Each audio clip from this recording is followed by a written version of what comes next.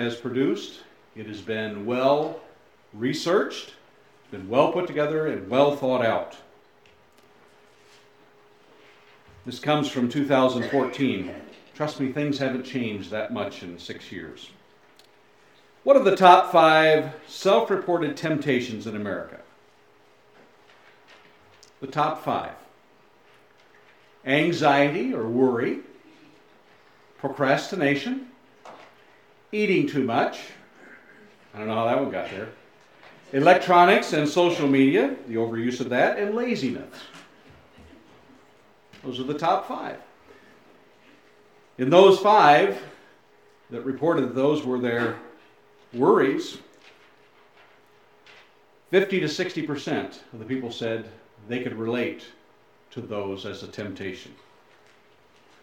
That's interesting.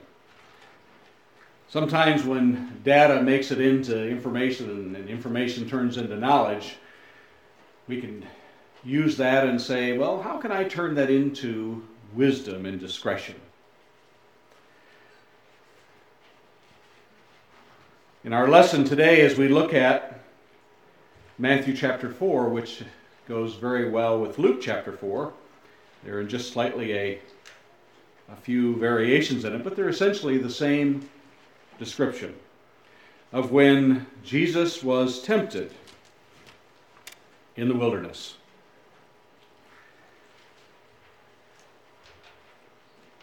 And we wonder, how is this passage relevant to us? How can we take that from being, as a meme says these days, cool story, bro? But what does it mean? How does that help me in my day-to-day walk? How can it help me? What is the nature of temptation?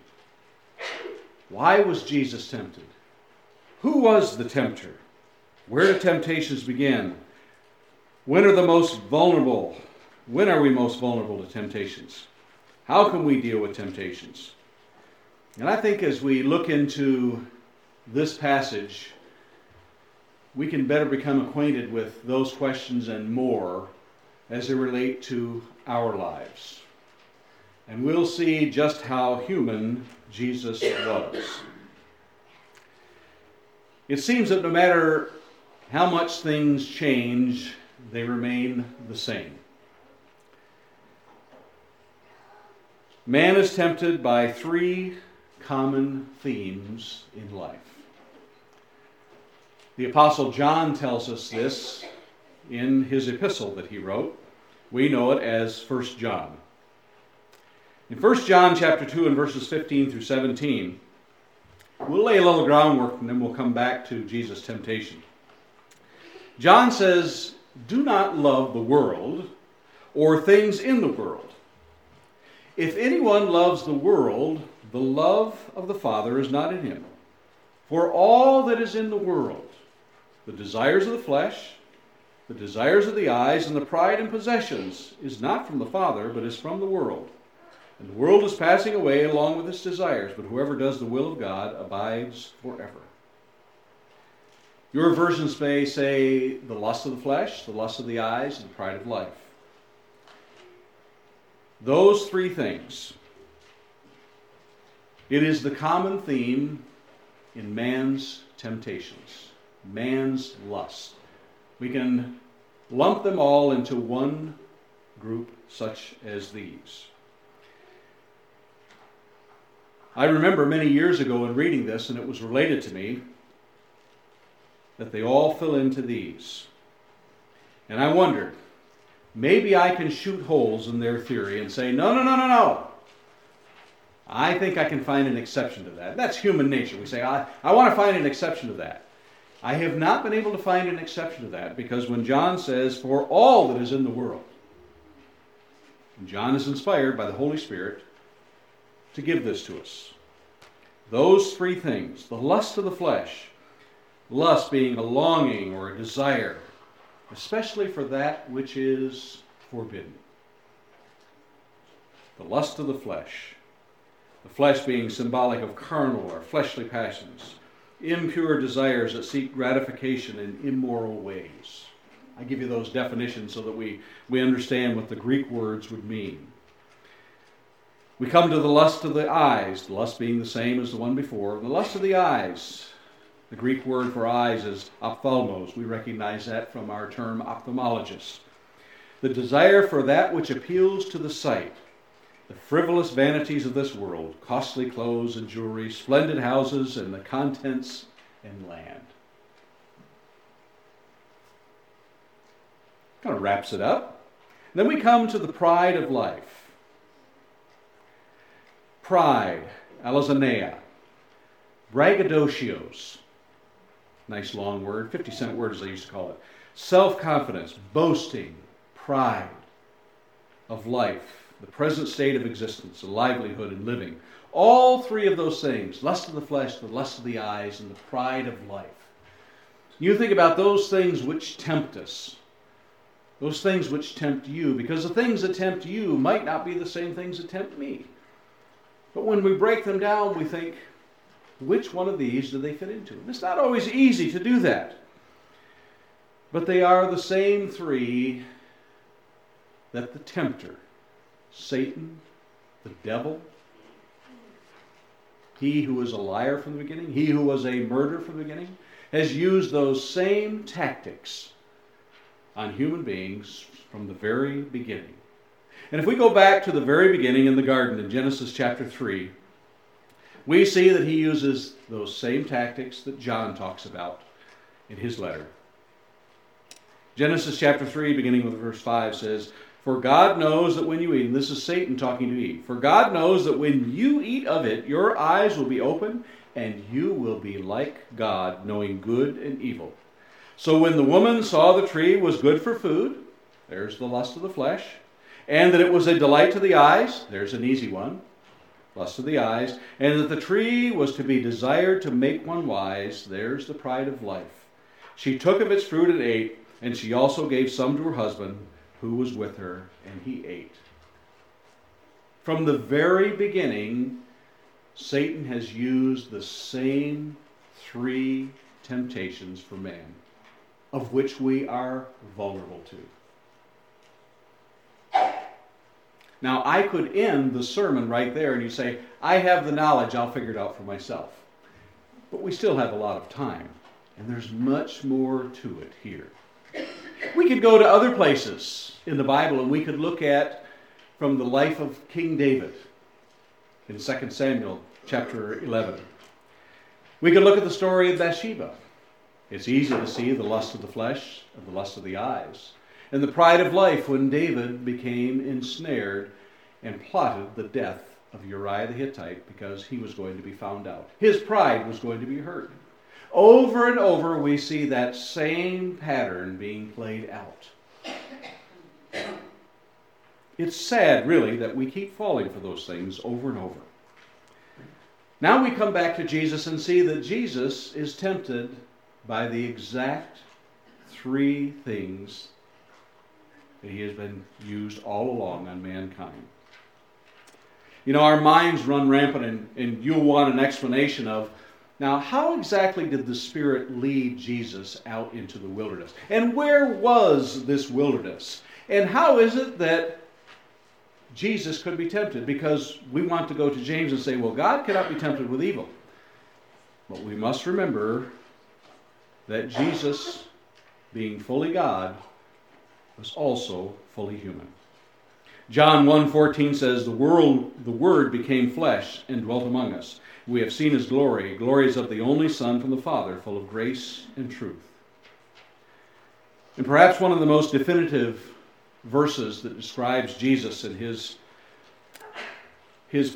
plan comes from Philippians chapter 2, verses 5 through 8. It says to the church at Philippi, but it also says to us, "Have this mind among yourselves, which is yours in Christ Jesus, who, though he was in the form of God, did not count equality with God a thing to be grasped, but made himself nothing. Taking the form of a servant, being born in the likeness of men, and being found in human form, he humbled himself by becoming obedient to the point of death, even death on a cross." The Word became flesh. He became Jesus in the flesh. Became just like you and I. Why? That's the question I ask. Why? The writer of the book of Hebrews tells us in Hebrews chapter 2, beginning in verse 14, telling a little bit about the humanity of Jesus.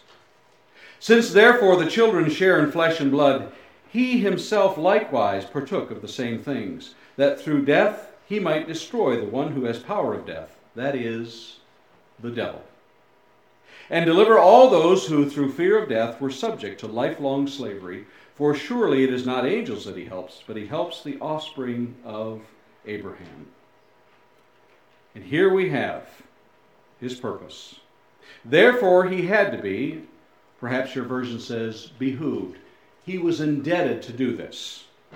Therefore he had to be made like his brothers in every aspect, so that he might become a merciful and faithful high priest in the service of God to make propitiation for the sins of the people. For because he himself has suffered when tempted, he is able to help those who are being tempted. Now, if you think about that, not just for this moment, but think about it throughout your days. Think about it in times when you are wondering, what am I doing? Why do I have faith in Christ? Why did he come for the likes of me? Remember, for because he himself has suffered when tempted, he is able to help those who are being tempted. Tempted in every way like we are. My mind begins to say in its oppositional way, now wait a minute. Now Jesus was never tempted to lose everything he had because he was going into bankruptcy. No. Our minds can't run that way. But when it says that he was suffered when he tempted, he was tempted in every way. He was tempted in every way that is relevant to you and I. In everything. We look at how Jesus was tempted. You may look at how it was listed in Matthew chapter 4 and how Luke chapter 4, and there is one that is out of place, but it is still the same thing. When Satan said, "Command these stones to become loaves of bread,"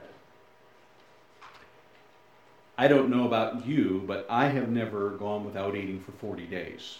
But at the end of those 40 days, it says he was hungry. And if there's one thing that you tempt people with when they are hungry, it's food. Turn these stones into bread. There's the lust of the flesh. That hunger. We could go back to the Old Testament and look at Jacob and Esau. And Esau, when he was hungry, sold his entire birthright for, as the old King James Version calls it, a mess of pottage. For a cup of stew, he sold everything. That's what hunger can do to us. And Jesus, having not eaten in 40 days, was hungry. You see, Satan knows everything about us. He knows that those three things are that which we are vulnerable to. The lust of the flesh, the lust of the eyes, and the pride of life. He knows us. He knows what we can be tempted by. Better sometimes, perhaps, than we know ourselves. He said, "Throw yourself from the pinnacle of the temple." It was the pride there. The pride that God would pick him up. That I could do something like this and put God to the test. He said, he took him to the high point and said, "All these kingdoms are yours if you worship me." All those kingdoms of the world. And we ask ourselves questions. Where exactly did he take him to that high point? How did they get there so fast? Questions we simply cannot answer. But the Bible has given us enough information that when Satan showed him these kingdoms, and our question is also perhaps, were those kingdoms that it was Satan's to give? Could Satan really have given him all of those kingdoms?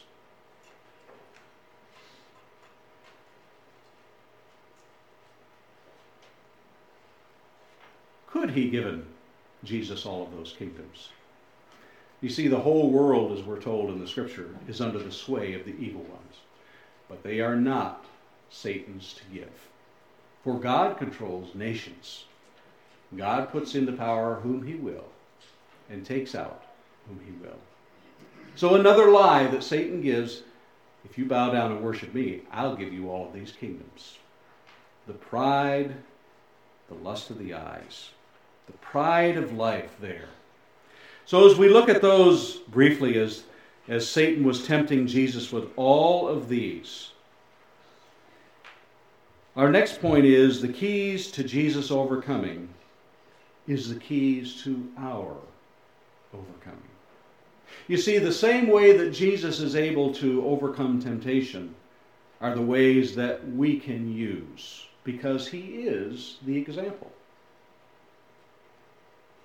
He is the example that has been given to us, that if we use those same techniques and tactics, that they will be successful with us. The first one is Jesus used the Word of God. He didn't use logic. He didn't use philosophy. He came right immediately to the Word of God. Command these stones to become loaves of bread. But Jesus answered, it is written, man shall not live by bread alone, but by every word that comes from the mouth of God. Satan said, throw yourself from the pinnacle of the temple. And Jesus said to him, again, it is written, you shall not put the Lord your God to the test. And finally, when he said, all these kingdoms are yours if you worship me. Then Jesus said to him, begone, Satan, for it is written, you shall worship the Lord your God, and him only shall you serve. Think of times when you have been tempted, and times when you have fallen. And think to yourself, what was available as my weapon that I failed to use? Did I use the Word of God? Did I know how to use the Word of God? Did I know even where in the Word of God that I could go for my help in times of temptation? Well, there's really only one way that you can become so familiar with the Word of God to know when to use it. You've got to spend time with it. You've got to spend time with the Word of God, reading every day. Every day to become familiar with it. So that the Word of God is so familiar that when you are tempted, you know the verse to go to when it comes to you. You see, truth triumphs over lies. In John chapter 1, verse 5 says, the light shines in the darkness, and the darkness has not overcome it. You see, lies and deception and evil cannot overcome good. Good will always overcome it. And we look around us in our world today and we say, no, I'm seeing an awful lot of evil overcoming. I see an awful lot of evil. Evil is there because people refuse to use the light. And coincidentally, not only in John chapter 1 and verse 5, but 1 John 1 verse 5 also says, this is the message we have heard from him and proclaim to you, that God is light, and in him is no darkness at all. No darkness at all. Not only the word, but we must have the willpower to resist. In James chapter 4 and verse 7, James talks about resisting. You see, Satan is powerless against God. If we back up from the Great Commission in Matthew chapter 28 and look at verse 28 and verse 18, and Jesus came and said to them, all authority in heaven and on earth has been given to me.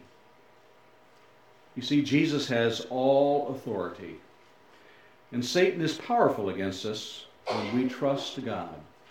In Ephesians chapter 6, as we look at the armor of God that Paul tells us we must have, beginning in verse 10 of Ephesians chapter 6, he says, finally be strong in the Lord, and in the strength of his might, put on the whole armor of God, that you may be able to stand against the schemes of the devil. And Paul tells us in his letter to the Corinthians that we are not unaware of his schemes. How is it that we can become aware of the schemes?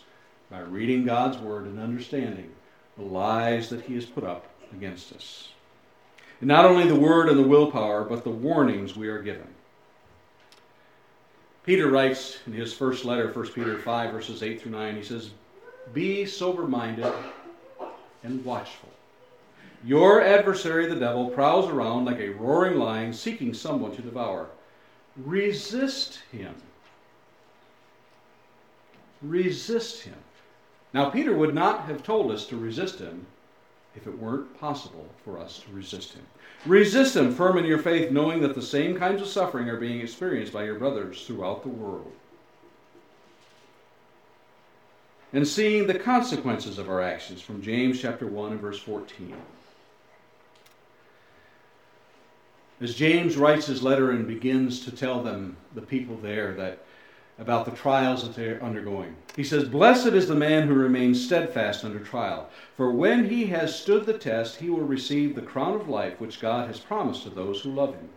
Let no one say when he is tempted, I am being tempted by God, for God cannot be tempted by evil.